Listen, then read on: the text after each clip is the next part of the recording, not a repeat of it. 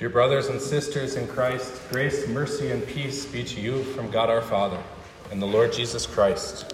Amen. I have often heard the distinction made by well-intentioned Christians between joy and happiness. Joy is presented as somehow more spiritual and pure and enduring, while happiness as earthly and impure and fleeting. I don't like this distinction. It's not biblical and it's not helpful. It is true that Jesus tells us to pick up our cross and follow him. He does indeed require that we forsake the alluring and deceitful quest for earthly happiness in favor of God's favor and eternal life. He does indeed assure us that this will be filled with sorrow and hardship and suffering. But Jesus also tells us that the life lived under his Father's grace and protection is the better life, even now. And it is. It is a better and happier life to live as a Christian. We shouldn't give up happiness to the world and keep only joy for ourselves. Both are ours. And this is for two reasons. The first is because the world isn't really happy. They're just pretending. Just look who it is whom Jesus calls to follow him. He calls those who have foolishly fallen for the lie, who were born believing it and were never convinced otherwise. They are not happy. But Jesus doesn't call the happy, he calls the miserable. He calls those who thought that money would make them happy, but who, seeking to be rich, have pierced themselves through with many sorrows. He calls those who thought that illicit pleasure might satisfy them, but who have grown jaded by what never could make them content, but that fills their bodies with diseases and their homes and households with frustration, bitterness, and loneliness. He calls those who thought that happiness could be found at the bottom of a bottle, whether of liquor or pills, or a bag of chips for that matter. The abuse of both drugs and food destroy health and imprisons those who find no happiness there. Is a carefree life presented to us as though we should envy the life lived for self? That is a lie. It is not carefree at all. Jesus tells us not to worry precisely because those who do worry are those who do not know his Father. Well, they worry all the time. They care for themselves and have no one upon whom to cast their cares. And what about those who seek happiness and healthier habits? They're not happy either. Jesus also calls those who supposed that self-denial and strict discipline might make them happy, but it doesn't. It certainly helps with their fitness and focus. Sure, it may make them more productive and useful, but the life of ascetic simplicity that promised holiness to monks didn't make a single monk truly happy. And the life of high-octane efficiency that promised honor to kings and merchants and administrators of every sort never made a single person truly happy. Industrious, maybe. Wealthy and powerful, sure, but not happy. Both these routes to happiness, as admirable and impressive as they are, have brought great disappointment and sadness to many, who found themselves only more and more obsessed with themselves and wondering what we all have often wondered. What's the point? Whether by means of self-indulgence or self-denial, those who seek happiness in these ways are not truly happy at all. But look who it is whom Jesus calls to himself. He calls those who have wasted their lives on short-term pleasures and who have wasted their lives on long-term investment, both of which flourish like the grass, only to wither and die before winter even fully sets in, even before death. The great unhappiness of man can be felt if our hearts do not deny it. And if we are to hear the call of Christ who blesses the miserable, our hearts must not deny it. For Jesus calls poor, miserable slaves of sin who confess their sin, the unhappiest people who know the cause of their misery. It is the unhappy whom Jesus addresses when he says, "Come unto me, all ye that labor and are heavy laden, and I will give you rest. Take my yoke upon you and learn of me, for I am meek and lowly in heart, and ye shall find rest unto your souls. For my yoke is easy, and my burden is light." Does Jesus not promise a better life? Well, we rightly condemn the prosperity preachers who promise our best life now, and that God will materially bless you if you pitch in to help them buy a new jet. It is with some embarrassment with our own humanity that we see people actually falling for these hucksters. They're not even wolves in sheep's clothing.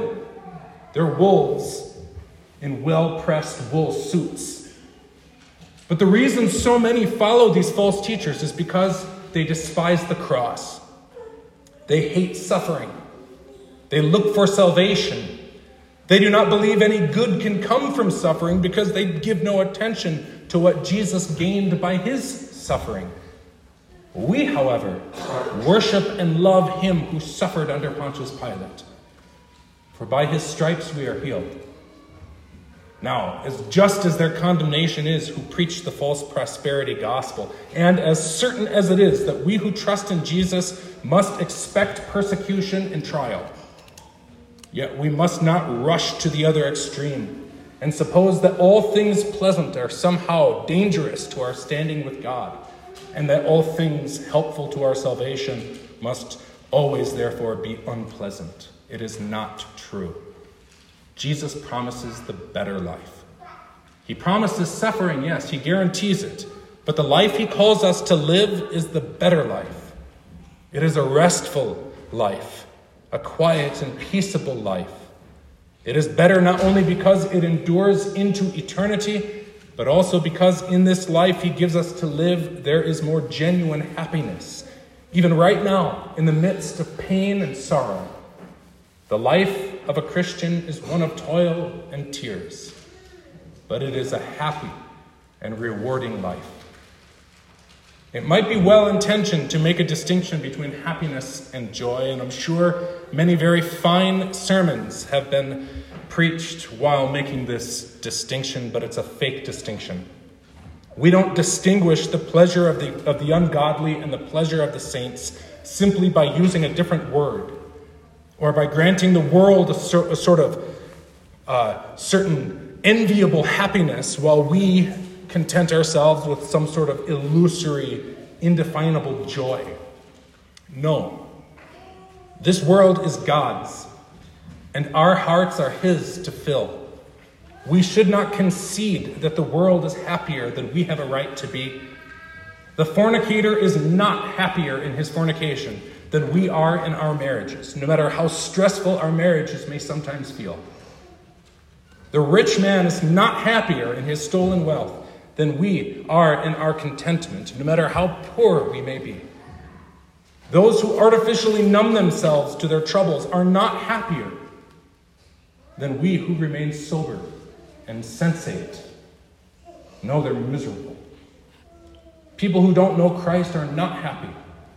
Only Christians are. Yes, we have sin, and so we don't blame the life abiding in us for our lack of joy. That's ridiculous. We blame our sin, or better yet, we blame ourselves. And we confess our sin to God. And he is faithful and just to forgive us our sins and to cleanse us from all unrighteousness. Now that's happiness. This brings us to our second reason why we should not concede to the world the word happy. In the Beatitudes, which we just read from Matthew 5, Jesus calls us happy. This is what blessed means. It means happy. We translate it as blessed, because it drives home something important about happiness. Happiness is not a feeling or even an emotional goal. It is a status. It is what God says we are. There is indeed a distinction between happiness and joy, but it's not the one we might have heard. Happiness is a status. Joy is a fruit of the Spirit. This means that joy, as the Bible says, is a fruit of faith. Joy is our faithful response and attitude toward what God says about us. He says we are happy. We enjoy what God says we are. We respond to what God says by rejoicing. Only happy people can rejoice. We let God define what happiness is. Happy is the man whose transgressions are forgiven. That's what God says in Psalm 32. We who don't always feel that we are happy are nonetheless objectively happy.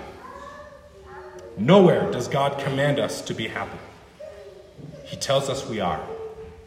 Then he commands us to believe that we are by telling us to rejoice with exceeding joy inexpressible that God is telling the truth when he says we are happy.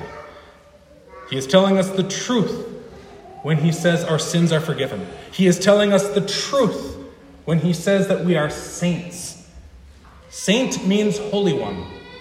We become saints not when we stir up holiness inside. That is the world's way of becoming holy, just as it is the world's way of becoming happy. But no, we become saints in the same way we become happy. God says that we are holy. God says that we are happy, and we believe him. The book of Psalms, which is called the Psalter, begins with this word, happy. Blessed is the man, happy is the young man, that walketh not in the counsel of the ungodly, nor standeth in the way of sinners, nor sitteth in the seat of the scornful, but his delight is in the law of the Lord, and in his law doth he meditate day and night. He shall be like a tree planted by the rivers of water, that bringeth forth his fruit in his season. His leaf also shall not wither, and whatsoever he doeth shall prosper. The ungodly are not so, but are like the chaff which the wind driveth away. The happiness of the Christian man or woman, the blessedness of a child of God, is not a feeling. It is a status, a judgment of God upon us. He teaches us to be poor in spirit, to mourn over our weakness, to wait on his help in meekness, to hunger and thirst for what is good and pleasing to him, to love mercy, to love his word, to love the gospel. And he says, that is the good life, the happy life. Blessed are you. He gives us a status of happy. From this status, we are taught to find joy. He sustains us by his word. Happy is the man who does not seek his joy where the world claims to be happy. Happy is the man who delights in what God commands. Happy is the man not who fulfills the law, for no man can, but who trusts in him who fulfilled it for us, who in poverty and mourning and meekness labored to win for us the salvation we never even sought. We do not speak of the happy life simply as the moral life. We speak of the happy life as the life that God takes note of and blesses and says something about, the life he gives us.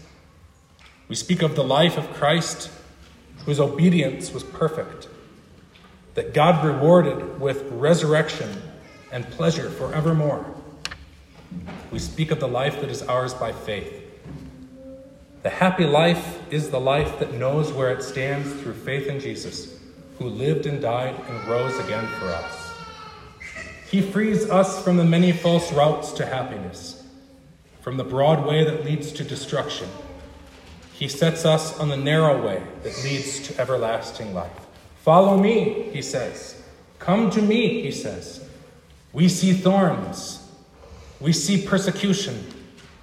Or perhaps what daunts us the most is that we see laws and restrictions that tell us how not to stray and where not to seek our joy.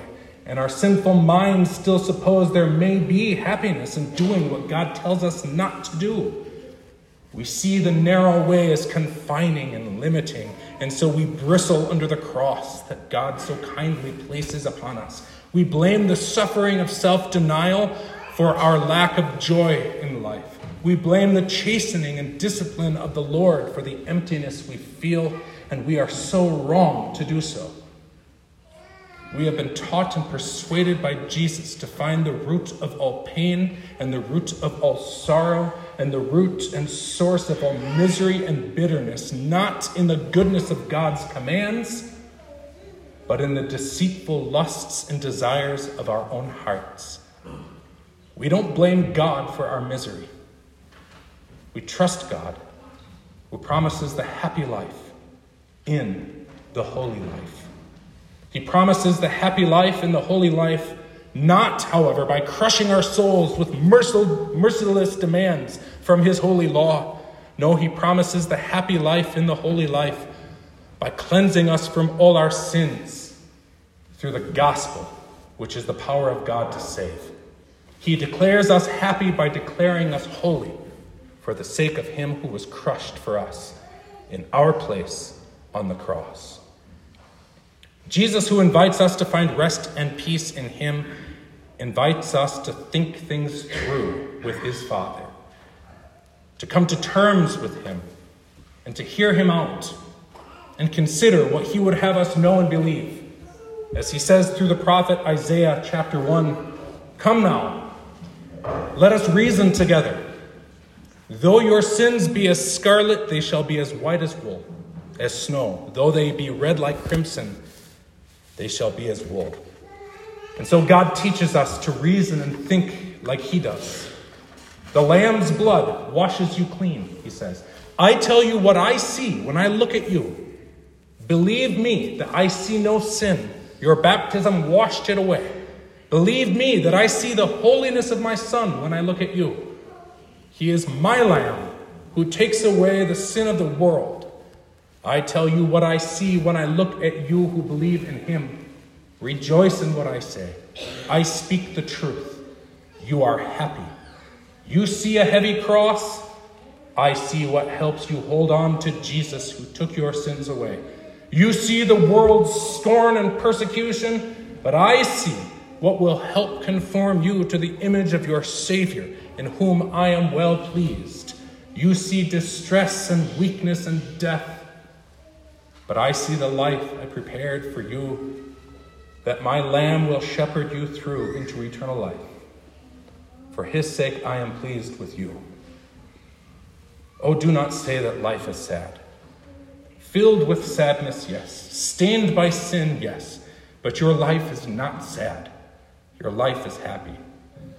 God says you are happy because God says you are holy. So rejoice. Believe what God says, and your leaf will not wither. Believe what God says, and you will bear fruit at the proper time, including the fruit of joy that you may feel you lack. But God says you are happy. You who believe in Jesus are, whether you feel it or not. God says you are happy, so rejoice. The world took the word gay, a beautiful word for gladness that they had no right to take. They use it to flaunt a flamboyant imitation of joy to mask their misery. I guess there's no way to get that word back. But let's not give them the word happy too. For our happiness does not mask our misery. It covers it in the blood of Christ that cleanses us outside and in. It is not a flamboyant and obnoxious joy. It is quiet and sincere. We who wash our robes and make them white in the blood of the Lamb also purify our souls by believing that we are reconciled to God. We are set apart as his own. That's what makes us holy. God says we're happy, so rejoice. God says we're holy, so be holy. Do those things that are fitting for holy people. Lay aside drunkenness and foul speech. Lay aside wrath and revenge. Lay aside fornication that cuts us off from the kingdom of God. As the apostle urges us, lay aside every weight and the sin which so easily ensnares us, and let us run with endurance the race that is set before us, looking unto Jesus, the author and finisher of our faith, who for the joy that was set before him endured the cross, despising the shame, and has sat down at the right hand of the throne of God. And why should we lay all this aside? What should urge us on? It is because, the apostle says, since we are surrounded by such a great cloud of witnesses. He appeals to our fathers and mothers in heaven. He appeals to the prophets who were persecuted before us. The cloud of witnesses that surrounds us even now and here, that's why we light the Paschal candle, are those saints who now live in God's kingdom of glory in heaven. The kingdom of glory in heaven is where they rest from their labors.